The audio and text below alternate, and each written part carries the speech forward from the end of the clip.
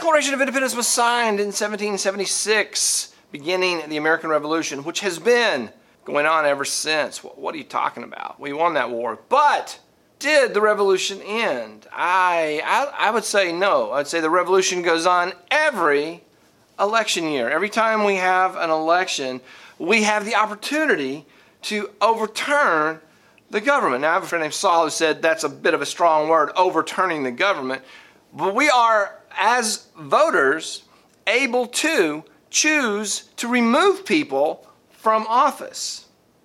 So exercising our vote is our way of perpetuating the ongoing change of the government. If you don't like the government, vote. If it's not time to vote, then find someone to campaign for that you believe in, campaign for that person, and then vote. The vote is the instrument of change.